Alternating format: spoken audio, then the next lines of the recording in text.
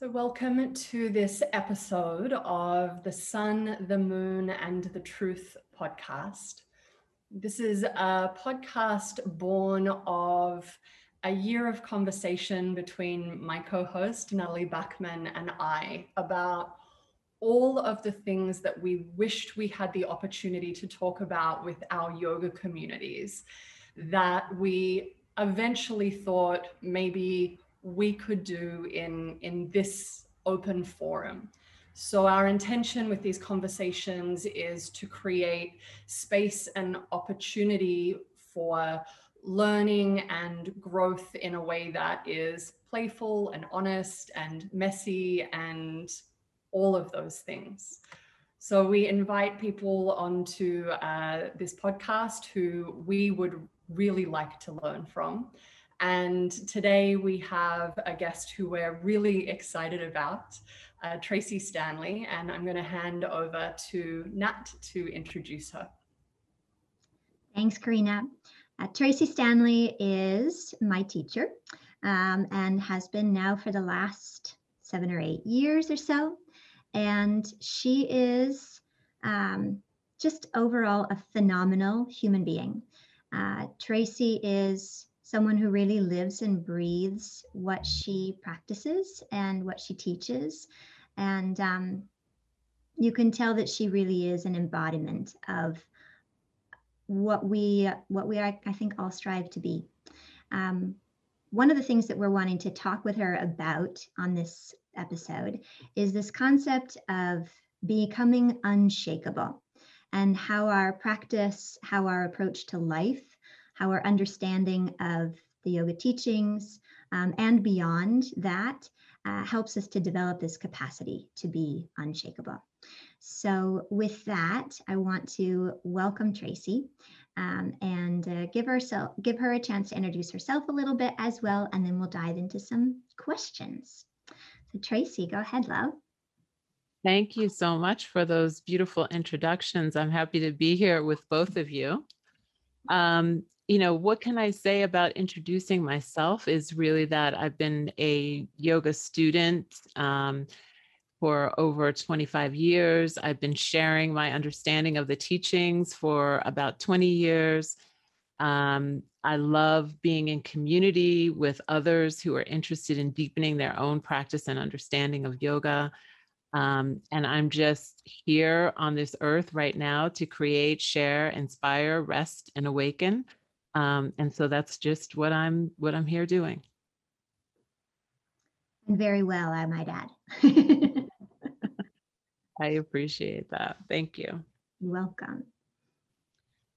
So we thought that we would start this conversation with an acknowledgement perhaps of the time that we're in and everything that is happened over 2020 and this first part of 2021. And it feels like there has never been a time that I can remember, at least, where truth has felt like such a contested thing. And I feel like it's an interesting question to ask just when it comes to our everyday human experience. And I feel like it's also a really interesting question to ask when it comes to yoga practice. What is truth? How can we identify it? And how can we develop the level of discernment that would allow us to know truth from untruth? So I feel like that's a sort of 3 questions in one to begin with, but I would love to hear your take on truth and discernment in a time like this. Wow, that's such a beautiful question. And I expect nothing less, Karina, from you to come up with a just really rich, deep question for the first one.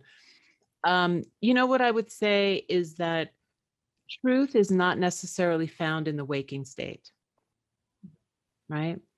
And so we're constantly looking for it in the waking state. We're constantly looking for it in the external, right? We're constantly looking for it outside of us. And so truth is found inside, and it's found specifically, and I'm only speaking from my own personal experience, right? That's the only thing that I can speak about, is it's really found in the transitions between the waking, the dreaming, the deep sleep, and moving towards that portal of true understanding and knowing to the fourth state. And that is not going to be found necessarily in the machinations of our mind and in the machinations of our personality. And so we need to have some sort of practices that help us to peek behind the veil of the illusion that is our ego, that is all of our samskaras, that is all of our vasanas. And I feel like that's what yoga offers us, is the ability to be able to tune in and really understand the vibration of those spaces so that we pay attention. And then when we are in the waking state, we actually have the ability to be able to pause.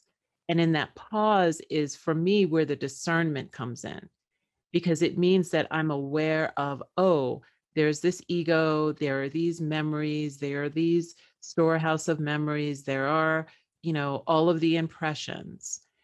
And that if I can pause and find transition in the waking, I have a moment to turn my face to the light of discernment and away from the kind of back and forth of everything that I'm used to, right? And so then I also think that we have to define what is truth, right? Because truth facts. It is truth wisdom, is truth inner knowing. And I think that each one of us has to define that for ourselves, because we can be sitting in this conversation talking about how to find truth, and we could all be talking about 3 different things. And then arguing that one of us is not correct, right? Because we're talking about 3 different things. So I think that the thing that anyone who might be listening can really start with to answer that question for themselves is to ask, what is truth? What is truth? Do I feel like I've ever experienced truth? And if I feel like I've ever experienced truth, what did truth feel like? What did it look like? What did it sound like? And then start to remember, because that's the other thing that yoga practice actually brings us into, is this place of smriti, right? This place of not only retention, not only memory, but self-remembrance and remembrance of the truth.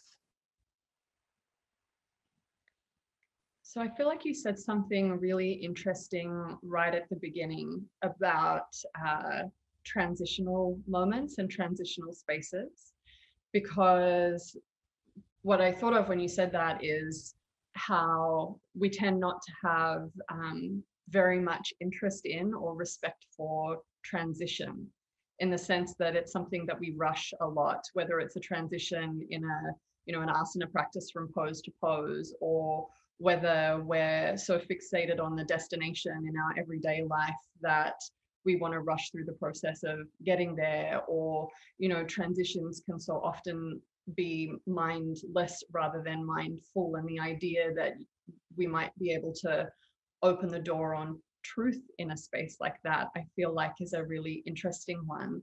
And I wonder if you could dive into that a little bit more. Yeah. And, the thing is, the other kind of question is, are we afraid of truth? Right? When I think about truth, I think about power, right? I think about me being connected to my inner teacher, to that place that Swami Rama would have and had described as the place within you that knows and knows that it knows, right? And am I afraid of that place, or am I welcoming of that place, right? And so the transitions are places where, because we are so caught up in this kind of toxic grind culture, where we continually have to do, we continually have to produce in order to be valuable, right? it doesn't allow for us to really sit back and observe any kind of transition. So if we think about the biggest transition, whether we're in a yoga practice or not, is this transition of sleep. And then if we look at the amount of people, and this is not a judgment, who have issues with insomnia or sleeping not enough, not well, or intentionally denying and depriving themselves of hours of sleep that they know they need because they need to get things done. So there's not even an honoring of this sacred ritual that is the most healing thing that every human being can do in the way of sleep. So instead, we try to find ways to hack our sleep. We have to, there's all kinds of things that happen around sleep. But I think that our culture doesn't really honor it. It really is seen as something that's necessary, but necessary and how little can you get? Because there's a badge of courage for people to say, oh, I only got 3 hours of sleep today, and I'm still I'm still going after it. So I think that it is really important for us to understand that these transitions that happen naturally throughout our day, whether they are us sitting here in this moment, and for those people who are listening, to just observe the breath. Just observe the breath for this moment right now, and noticing that there's a transition between the inhale and the exhale. And just letting your awareness rest in the stillness of that transition, as opposed to the movement of the inhale and the exhale. And just see how that allows you to settle into something that is different than the motion of the mind, the motion of the day. It actually gives you a sense of peace and stillness that is available in every moment. And so I think the more we attune ourselves to what actually happens when we rest in stillness, because it may sound like, oh, it's all peace and bliss, but that actually may not be the case for many of us, right? And so when we get to observe that, we get to actually know ourselves even more. We get to unpack what's showing up. We get to dismantle what is true, right? Because we use our discernment, and what is not true. And I think that that helps us to be more whole human beings. So the transitions that happen during the day, and like I said, there are many of them. We can talk about, watching a beautiful sunrise or a beautiful sunset, watching the moonrise, just taking a moment to even acknowledge the phases of the moon each night is also a transition, right? That those bring us into deeper awareness.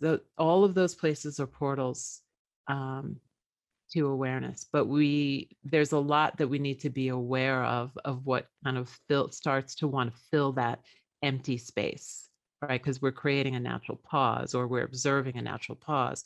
There's something that's going to try to fill that space. We need to observe what is it that's trying to fill that space, so that we can become more aware of what's really going on with us and have more discernment. I hope that answers your question. It was a long tangent. It does. It answers it beautifully. Thank you. And with that, I think I'll hand over to Nat, because you picked up on this idea of the inner teacher. And I think that that's something that we'd love to ask you about as well. Yeah, exactly. Going back to the inner teacher, the part of us that knows and knows that it knows. Can you speak to that a little bit more? Because it's this sort of elusive concept, inner teacher, inner guide. How do we recognize it? How do we develop a relationship with it? And I think a lot of what you're already starting to speak to is something we can take into practice. But if you could dive into that even more for folks that might be struggling with the concept even. Yeah. So, one of the things that I think we can think about, as opposed to framing it as inner teacher, is, what is intuition? Have you ever felt intuition? Have you ever felt a deep knowing, whether it was, don't drive to the grocery store today, or, don't get into a relationship with this person, or you're in a relationship with this person and something weird is happening, right? Or I'm about to get fired, whatever those things are. When have you, and for those people listening, it's like, when have you listened to your intuition? What did it feel like when you got that wisdom of intuition? Was it a knocking? Was it a feeling of something dropping from the heavens? Was it something in your gut? What did it feel like? Because that's the first step, is to recognize the moment that intuition descends. And it doesn't maybe descend, maybe it comes, like I said, maybe it's in the navel center. But what does it feel like personally for you?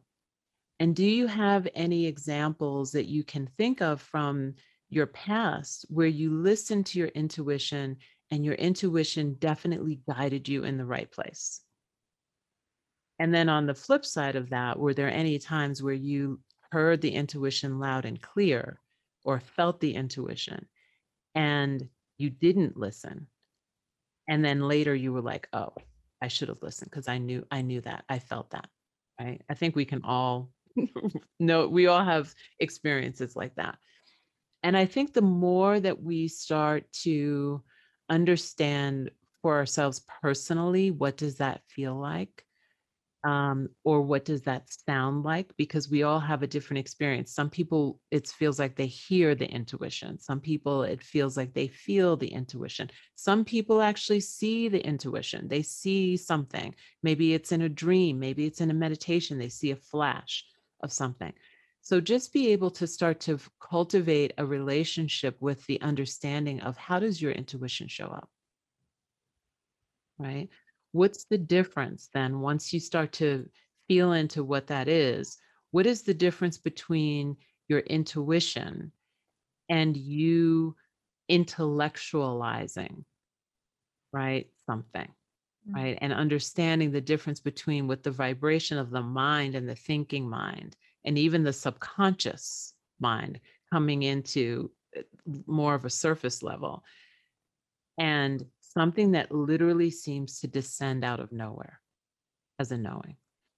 And I think that, again, that requires us to observe the transitions, because we're so used to running and doing that we get that drop of intuition and we just keep going. And before we know it, we've forgotten it, right? And we don't remember until we get the hammer on the head that it's the wake-up call. And then we're like, oh yeah, I remember I had that intuition. So it really requires us to slow down. And it doesn't mean that we have to slow down all the time, because it's not possible for us to slow down all the time. But in the times that we can slow our breath down, like, you're just sitting at your desk doing your work, reading your emails, you can take that moment as a moment of awareness to say, okay, even though I'm reading my emails and I'm doing my work, I can simultaneously start to slow my breath down. I can simultaneously start to even out my breath and allow myself to come into a place of samavriti and start to, smooth out the breath and observe even the rise and fall and the pause in between. And I can start to incorporate and let practice start to flow through life. I don't need to be on my yoga mat in a yoga studio or on Zoom doing a class in order to be able to take in the tools that I have and start to let them flow in through my life. And I think that that will start to connect us in the everyday to our inner teacher, as opposed to just in the space of, practicing meditation or practicing yoga asana or yoga nidra, whatever those things might be. Yeah. Along those lines, I've heard you mention quite a few times, especially recently, that the practice is the teacher. And referring to these, more traditional concepts of what practice looks like, but then also this, where we're just pausing throughout the day, taking those opportunities to observe the transition, to be with the breath. How does that then translate into those opportunities, those experiences being our teacher? How are we guided even more by that? That's a great question. So the first thing that I would say is the practice itself offers you wisdom if you're paying attention. And it can be something as simple as the wisdom of what emotions, what memories am I holding in my physical body, right? So let's just take that as an example. That's the teaching. It's like, here's what's being held. Here's what you haven't released. Here's what we haven't let go of, right? And then if we continue to kind of practice and listen, because that's the key to me, is listening, we will be directed by our own practice, by our own inner knowing, by our own body, as to where and how to move forward.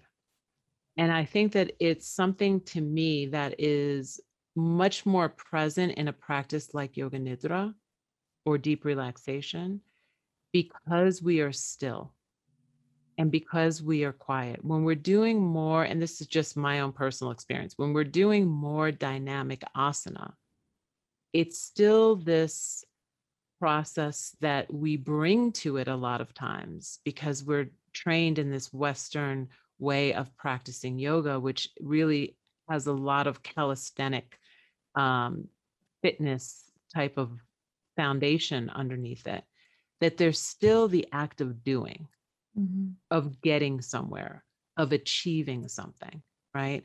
And so when we do these practices that are more quiet practices of yoga, whether it's yin yoga, restorative yoga, even I would say a sound bath, even though that's not yoga necessarily, we could say it's not a yoga.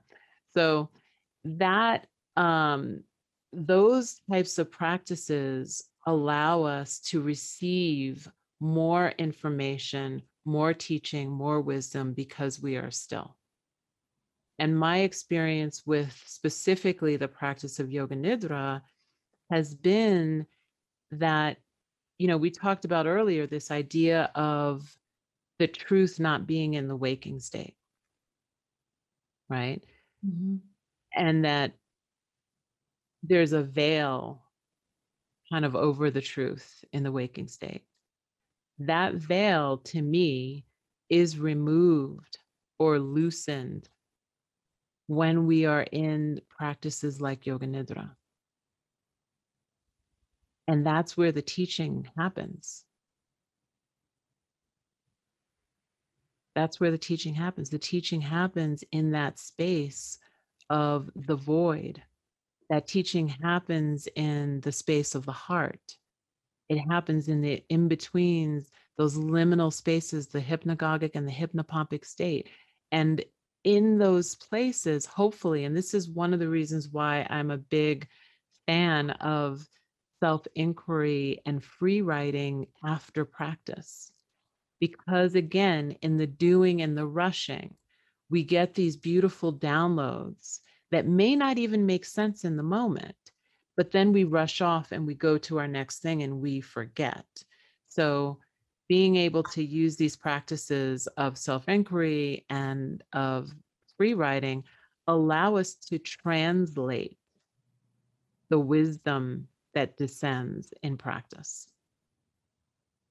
And so we don't get to just receive the teachings, but then we actually get to embody them just a little bit because we are translating.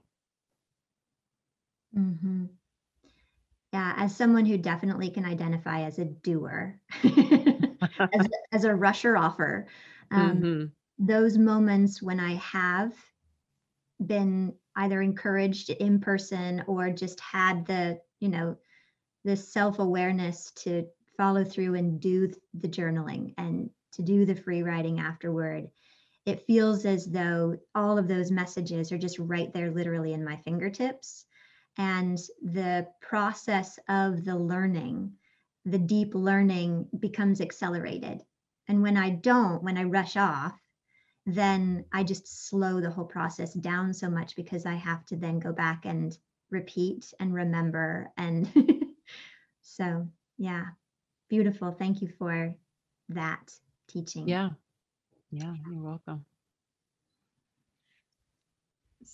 So something that you invited us to do on the yoga nidra training of yours, which I'm doing at the moment, a little while ago, which I loved, was to spend some time considering what our definition of practice was. Mm-hmm. And I feel like this pulls on a few threads that have woven themselves through this conversation already. And it felt like such a nice question, because it felt like a permission slip that practice could be something other than, we usually get told it is. So I wonder what your definition of practice is and what your practice looks like at the moment. Yeah, that's a great question too. Thank you. So, it's interesting because my first introduction to this idea of sadhana was around, okay, you've got, 40 days, you have to do the sadhana, you have to show up at the studio at 4:30 in the morning, and we're going to do this practice for 2 hours, and, it's an everyday thing. And what I've felt in those moments from that very first kind of understanding of sadhana, we would notice like who didn't show up, right? Like the sangha is there and it's like, oh, so and so didn't show up today, and there seemed to be a shame in, you missed a day, right? That was the first thing that I remember feeling like, well, I'm definitely not going to miss a day because I don't want to be shamed. And then if there was ever a sadhana that was happening where I kind of knew that, okay, I'm working and I'm going to be shooting on this day and I might not be able to make it there at 4:30, then I'm just not going to do the sadhana, right? That was the first experience. And then the next experience in a different tradition was again with doing a long practice. And what I noticed was that there was within the community, there was a competition. It was almost like a spiritual competition. Oh, how many repetitions did you do? How many did you do? And it was always like, wow, there's this pressure that doesn't really match up with modern life, to be able to do something in the same way, the same time, in the same place for a consistent amount of time. And so what I'm noticing is amongst my peers, there's a hierarchy kind of happening within the group, because there's certain people who are like, oh yes, I sat down for 3 hours today and I did my practice. And there are other people who are like, oh, I have to start back from day one, or they leave the conversation when the conversation starts happening. And then I started to see that replicated also within my own students when I was giving practices, that there was shame attached to, I didn't make it, I couldn't do it, I have to start back over again.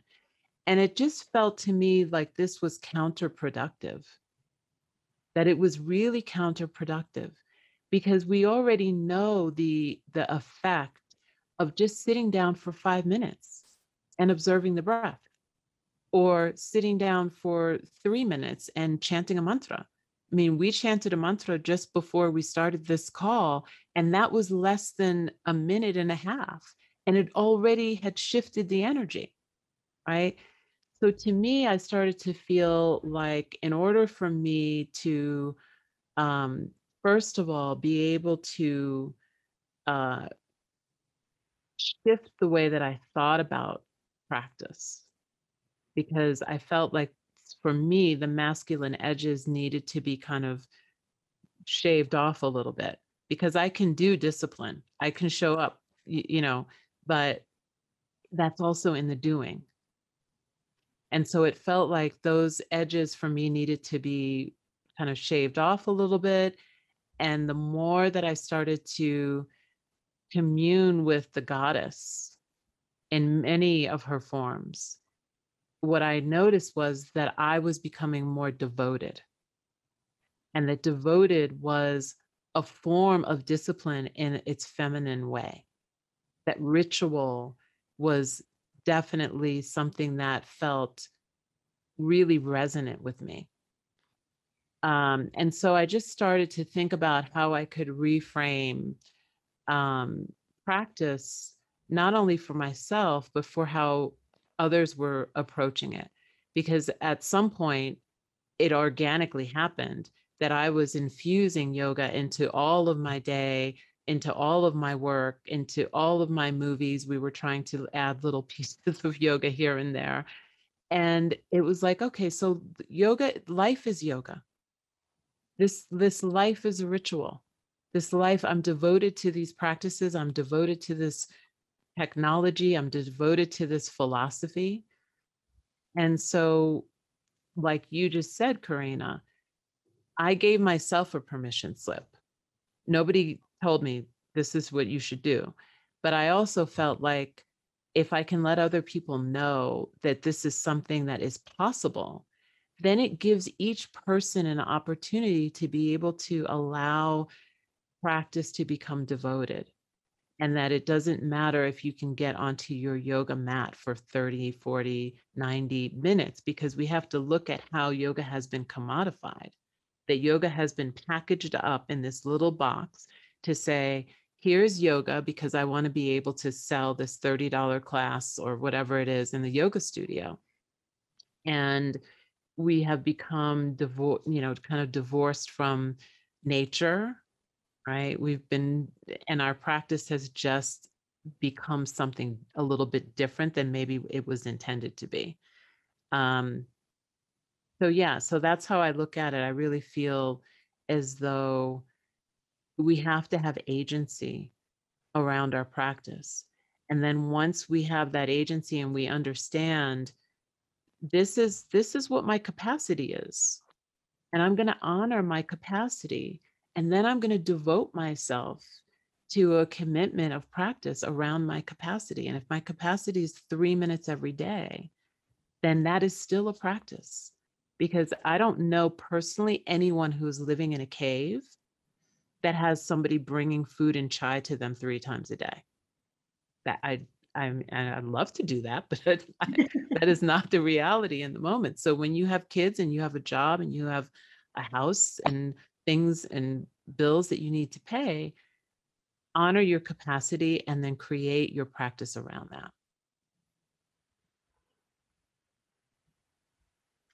Yeah. Beautiful. Thank you. You're welcome. I feel like that segues pretty nicely into the next topic, which is that of tradition and lineage. And it's such an interesting conversation to have because there are, so many people in the yoga world that are completely not even aware of yoga in the context of tradition or lineage. And then there's another population of folks who are, completely married to a tradition or a lineage. And then there's, everything kind of in between. And so I'm curious about how your relationship with lineage, with tradition is evolving, and sort of what that looks like for you now, maybe as opposed to how it might have looked for you even 10 years ago. We'll kind of let that maybe evolve into a conversation around post-lineage, what that is, what it means. Yeah. So the question is, what is lineage? Right? Yeah. So lineage, as I understand it, is basically a tradition that has been passed down from teacher to student over thousands and thousands of years. And there are many lineages and many traditions, and some of those traditions have been broken because teachers have stopped teaching or something has happened, a civilization has disappeared. And there are other lineages that claim that they are unbroken lineages that trace their teachings, and they can trace the teachers all the way back to the original sages, right? Or the original rishis, the original seers of yoga. The Himalayan tradition is one of those traditions that says that they can trace the lineages and the teachings back. And so the power of lineage is really about this power of transmission, this power of the fact that there was a rishi somewhere in the forest who had a vision and had an understanding and created a teaching and had their students or people who were studying with them. And those students took the teachings, and then those students basically did the teachings. They did the teachings, they did the practices, they embodied those practices, and they developed the ability to be able to transmit those practices through their own understanding and their own knowing to their own students, right? And so this is how it continues. So it's this idea of parampara, right? Is the passing down of this information.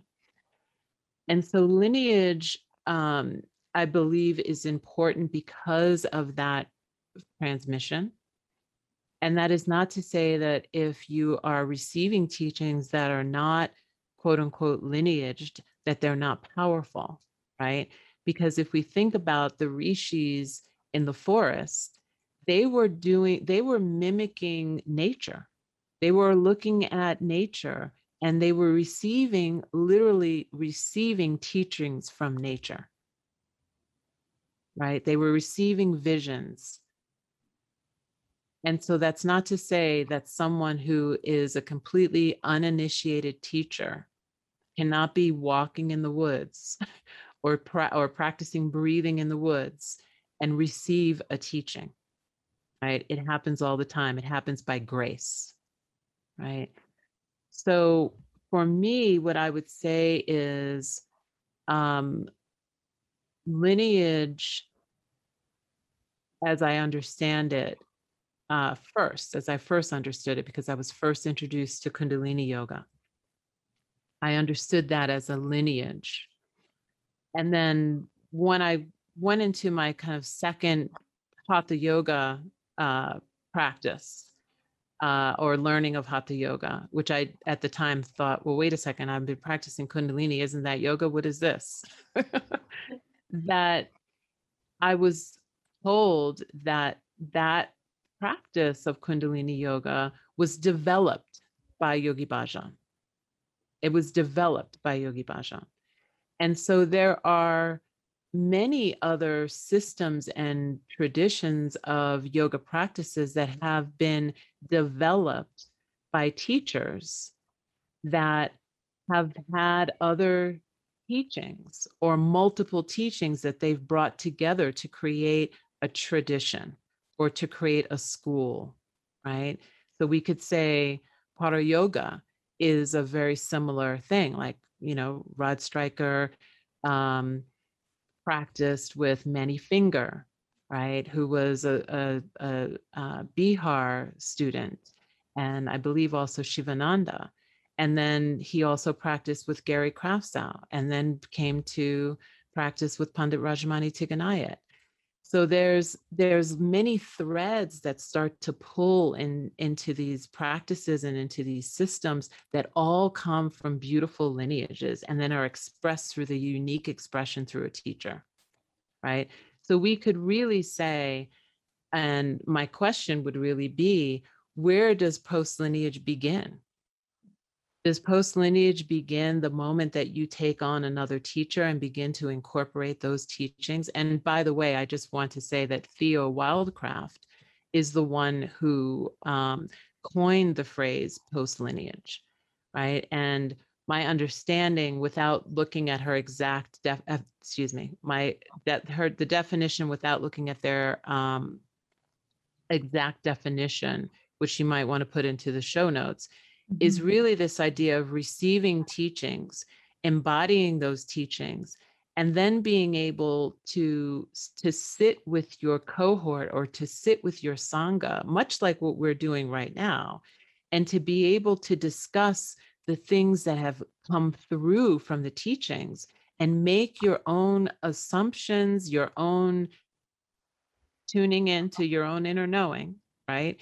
And comparing notes to come up with your own revelations around the teachings, and then going from that embodied place and being able to share them without necessarily having been taught something in a specific way, right? Because a lot of times when we learn something in a lineage, which is very valuable, we learn XYZ. This is how you do it. This is the order you do it in. This is how you teach it, right? But then what happens when the practice is the teacher and you receive an additional knowing? Where does that fit in?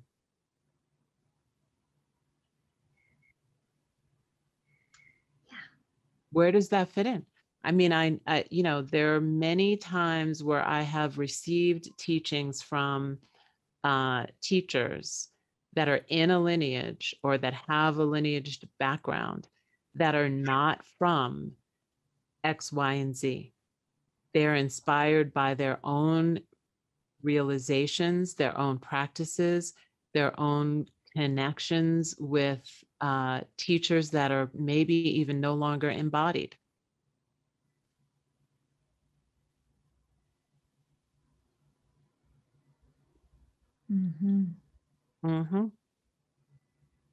Yeah.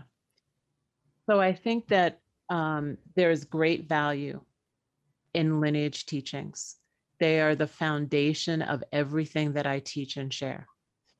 And yet there are also, the teachings of Swami Veda Bharati in the Himalayan tradition they're just incredible. They're incredible. And yet you can also read some of his work, like my experiments with Yoga Nidra. He really embraced this idea of the practice being the teacher, right? As someone who basically developed his own system of deep relaxation at age 8, because he was exhausted and going around the country, going around India, teaching as a sickly child, and then learning later that there was actually something called Yoga Nidra that he had been doing for 30 years, he was never taught that.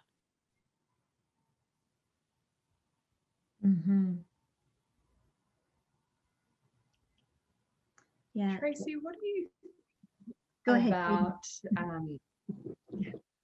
What do you think about, we've spoken about discernment, and we've spoken about, doingness in practice, and this tendency that we have to look outside of us for answers and, that kind of thing. And so this is something that I, think about a little bit. We might come to a practice or a tradition or a lineage or, something like that, and we learn the steps of a particular practice or whatever, and we do them. And perhaps there's a sense in that where we're teaching ourselves to hear whatever is going on inside of us and turn inwards. When it comes, and then perhaps there's a point in time where we have an intuition or a sense of inner knowing or something that would take us beyond what we've learned or in a different direction or something like that. What is your take on how do you know when that's appropriate, and how do you because there's something to be excavated there, or there's something really to follow that aren't part of those steps. And how do you know when to stick with those steps because there's more to be mined from that place? It's a rambling sort of a question. No, it's perfect. Do you get what? Yes. Right. So here's the thing. I think you always have to continue to study, because my experience has been that when I have those moments of, let's say, inspired downloads around practice, and I continue deepening my study, I wind up finding the practice. I wind up finding the very thing that it's like, wait a second, this is the exact thing. Like, how is this already, it's literally like all of this information, I feel like, is in the field, right? It's there for us to access. And, the teachings of Tantra, and I just talked about this yesterday, actually, the teachings of Tantra are really meant to guide us back to our inner teacher, to our inner knowing. That is the source of our wisdom is inside. And so even though we may have practices from a lineage and we honor that lineage, if we're being guided to our inner teacher, as I understand this teaching from Pandit Rajmani Tiganayat, is that eventually we let go of the outer guru. And we have that outer guru, that outer teacher, and the connection to that teacher because of honor and because of reverence and because of deep gratitude for all of the teachings that have led the way to this inner teacher. And then we continue to let the inner teacher guide the way. So the question that I hear in your question is, when is that moment of moving towards the inner teacher and away from the outer teacher? And to me, I feel like it's a riding of both. It's a riding of both. I have many teachers in my life, and I also have my own knowing, right? And I think that having a balance of those, because so that you are continuing to learn, because hopefully your own teachers are also continuing to learn on the path. And that it's like this ever-flowing fountain of being able to receive wisdom, not only from your own practice, but because your teachers hopefully have not stopped growing. Your teachers haven't said, oh, I've got it. I've got a great program and I'm just going to keep this going and I'm not going to practice anymore. Hopefully that is not happening. Because if that's the case, and your teachers are also still learning and still growing, and that you see them going out and learning and getting more, practice and doing their own sadhanas and sabbaticals, then you know that it's this ever evolving thing. Consciousness wants to expand.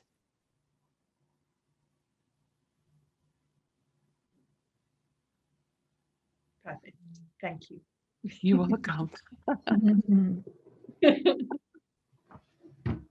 feel like there's a big conversation to be had around trust as well in this whole process, and where to place trust and how to develop trust within ourselves as well. And that kind of leads me to another question that we were hoping we would have time for. And we've got a couple minutes left, so I think we can sneak it in there. And it's really about your relationship with the divine, and your relationship with the goddess, if that's, a word that you like to use to describe the divine. Yeah, I mean, you introduced me to the tantric forms of the divine feminine, and it was like it was a world-changing moment for me. And I just would love to hear you talk a little bit about how your relationship has developed, and what it looks like, and yeah, whatever you're inspired to share. Yeah, that's a big question. Save it for last. That's a whole nother book all in itself. You know, what I would say is my relationship has evolved from feeling as though I have to do all the holding to knowing that I'm held.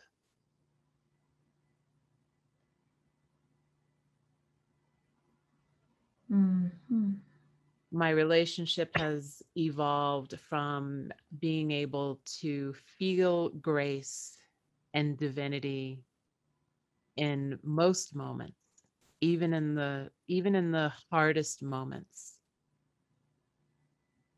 still being able to feel and sense the presence of divinity, the presence of the goddess. And so to kind of answer both questions from Karina and you around practice. So right now in this moment, the practice that I am doing is a practice around the moon and the goddesses that represent each one of the phases of the moon. And so that's a practice that's happening now, and tuning in to the energy of each of those goddesses and bringing that energy into my Nidra practice that I do prior to falling asleep, and moving that into the dream world, and then translating that, whatever the teaching is, translating that upon waking in the hypnopompic state, and then using that wisdom to weave throughout the day, and then moving back into when the moon is rising again. And I have a little kind of drawing practice and a mantra practice that I do around that. And that is a way of weaving in this through 24-hour cycle, because that's really the yoga, is the 24-hour cycle. That when the yoga is flowing through all the states of consciousness, and not just when you're in the practice of yoga nidra, but when you're in the practice of life, that is a full practice of yoga. That is when life can become a ritual. And anybody has access to that. Anybody has access to that. That is not something that you need to receive from a teacher. You can literally do this on your own right now. Beautiful. Thank you.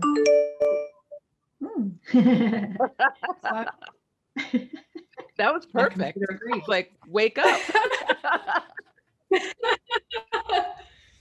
I wonder if we could finish with this very last question, which is, you have recently written a beautiful book, Radiant Rest, all about the, and it's delicious.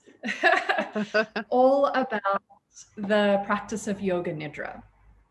And so I feel like maybe this is a good final question, and it's kind of two questions. But why yoga nidra, and why now? Well, you know, here we go with the question about the practice being a teacher. I was working on a completely different book project that had a chapter about yoga nidra, but it was not a yoga nidra book. And I had no intention of writing a book about yoga nidra at all. And within the space of like a month, I got a couple of inquiries from publishers asking if I was interested in writing a book on yoga nidra. So the first inquiry, I said no, flat out.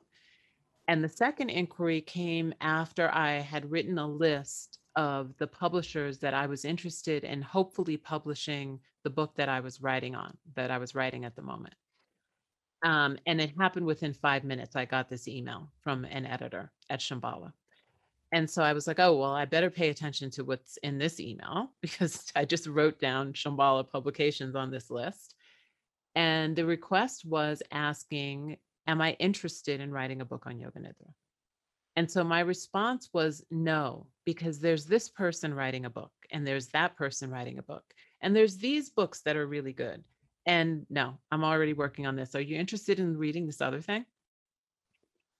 And, I started to think about, okay, well, this is the second time in a month.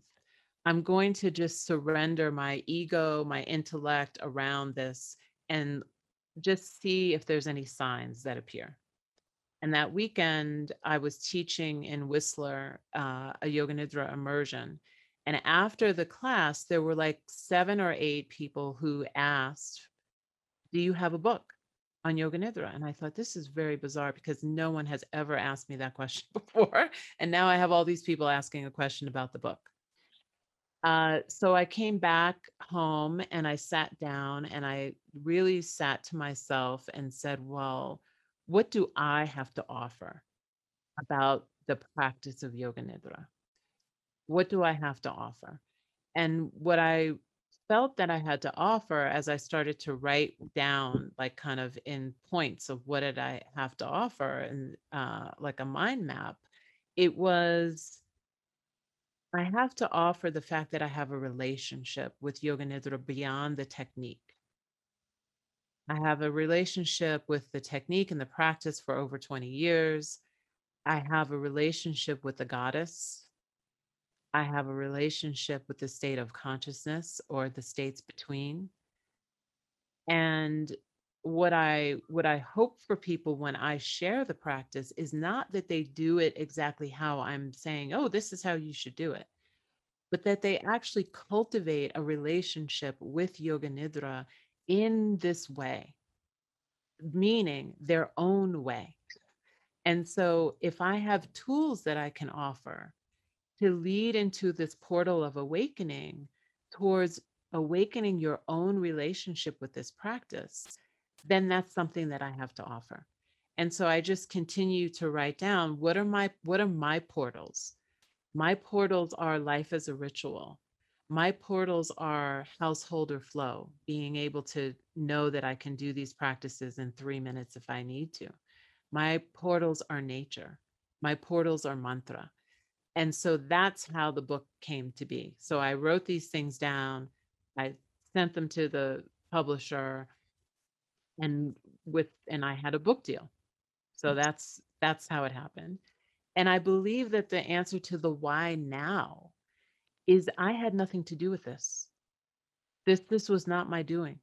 This was something that was in the field and I was listening, not the first time, but usually it takes me, after the first time knocking on the head, then I listen. So the listening of what needed to happen, the tuning in to what needed to happen. And, I turned the book in, the manuscript in on February 28th of 2020.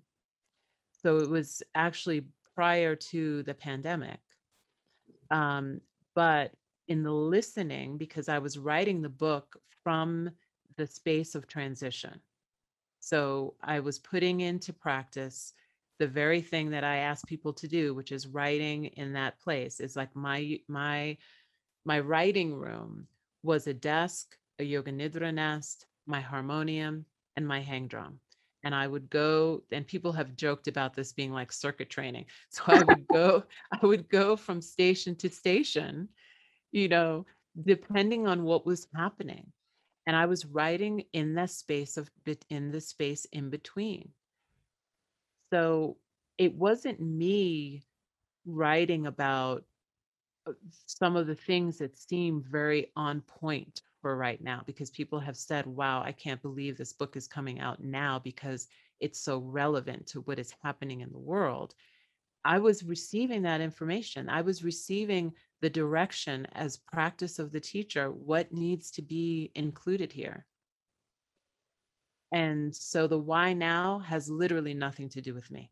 It is not mine. And that is why I put the book in the fire the day it came out, because it doesn't belong to me.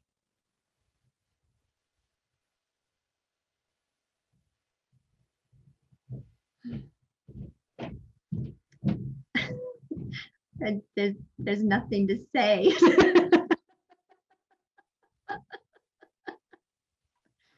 There's nothing to say, but I recognize that this is a podcast, so I suppose we ought to say something. I think from both of us, probably the first thing that we want to say is just a huge thank you. Not just for being here, but just thank you for leading in the way that you do, and for sharing your path and your experience so generously and so candidly. It really lights up a way of being with these teachings and within tradition that is so inspiring and so liberating for those of us who do love being rooted in tradition, but who are craving that space for it to live and breathe through us in its own unique way, and embodying the goddess as much as we possibly can, and letting her come up and through us, just the way that you so beautifully described, with the way that she wrote the book for you, or you wrote the book for her, or in tandem, or whatever happened there. So just a huge heartfelt thank you for so boldly and determinedly living your dharma, and setting that example for so many of us that watch. Thank you. I so appreciate that reflection. Very grateful. Thank you for me too. You know, you were a portal for me when I was looking for permission to trust my intuition. So that's been a big theme for me over the last little while, and you've definitely been a significant part of that process. Thank you, Karina. Well, we can thank our teachers and the teachers before them and the teachers before them, and our greatest teacher and oldest ancestor, this earth and this moon and this sun, which is so beautiful that happens to be part of the name of your podcast. Those are the wisdom keepers. Yeah. I do want to just mention again Tracee's book. Now that I'm talking, hopefully my little picture will show up on the podcast, on the recording. So here is Tracee's book. It's called Radiant Rest, and we will be giving away a copy of Radiant Rest, as well as a deck of Tracee's oracle cards. So we'll include some details on how that's actually going to happen, but those are being very generously given by Tracee. So we're excited about that. We will also include information on how you can learn more about Tracee and seek out opportunities to practice and study with her. Karina and I both practice and study with her, and just simply cannot recommend anything more. Plain and simple. And I'm sure that all of you who are listening and watching are already understanding why that is. Gosh, I don't know if there's anything else that we would need to cover, Karina. Anything else? Yeah, so just again, a huge thank you for all of the things. Thank you both. Thank you both for being a light, two lights, one light in the world, and sharing all of your wisdom and all of your teachings. It's very important for us to be able to share. So thank you. You're very welcome. Thank you. We love you. Love you too. Bye. Bye. We hope you enjoyed this episode of The Sun, the Moon, and the Truth. And if so, you might be interested in our upcoming 300-hour Embodied Shakti Yoga Teacher Training, where we'll dive in depth into many of the topics we discussed today. If you're interested in learning more about the Divine Feminine, about Dharma, about Bhakti, Sanskrit, Yoga Nidra, Mantra, and more, head to karinaguthrieyoga.com. You'll find all the information you need to take this sacred journey with us, and we'll leave a direct link in the show notes for you as well.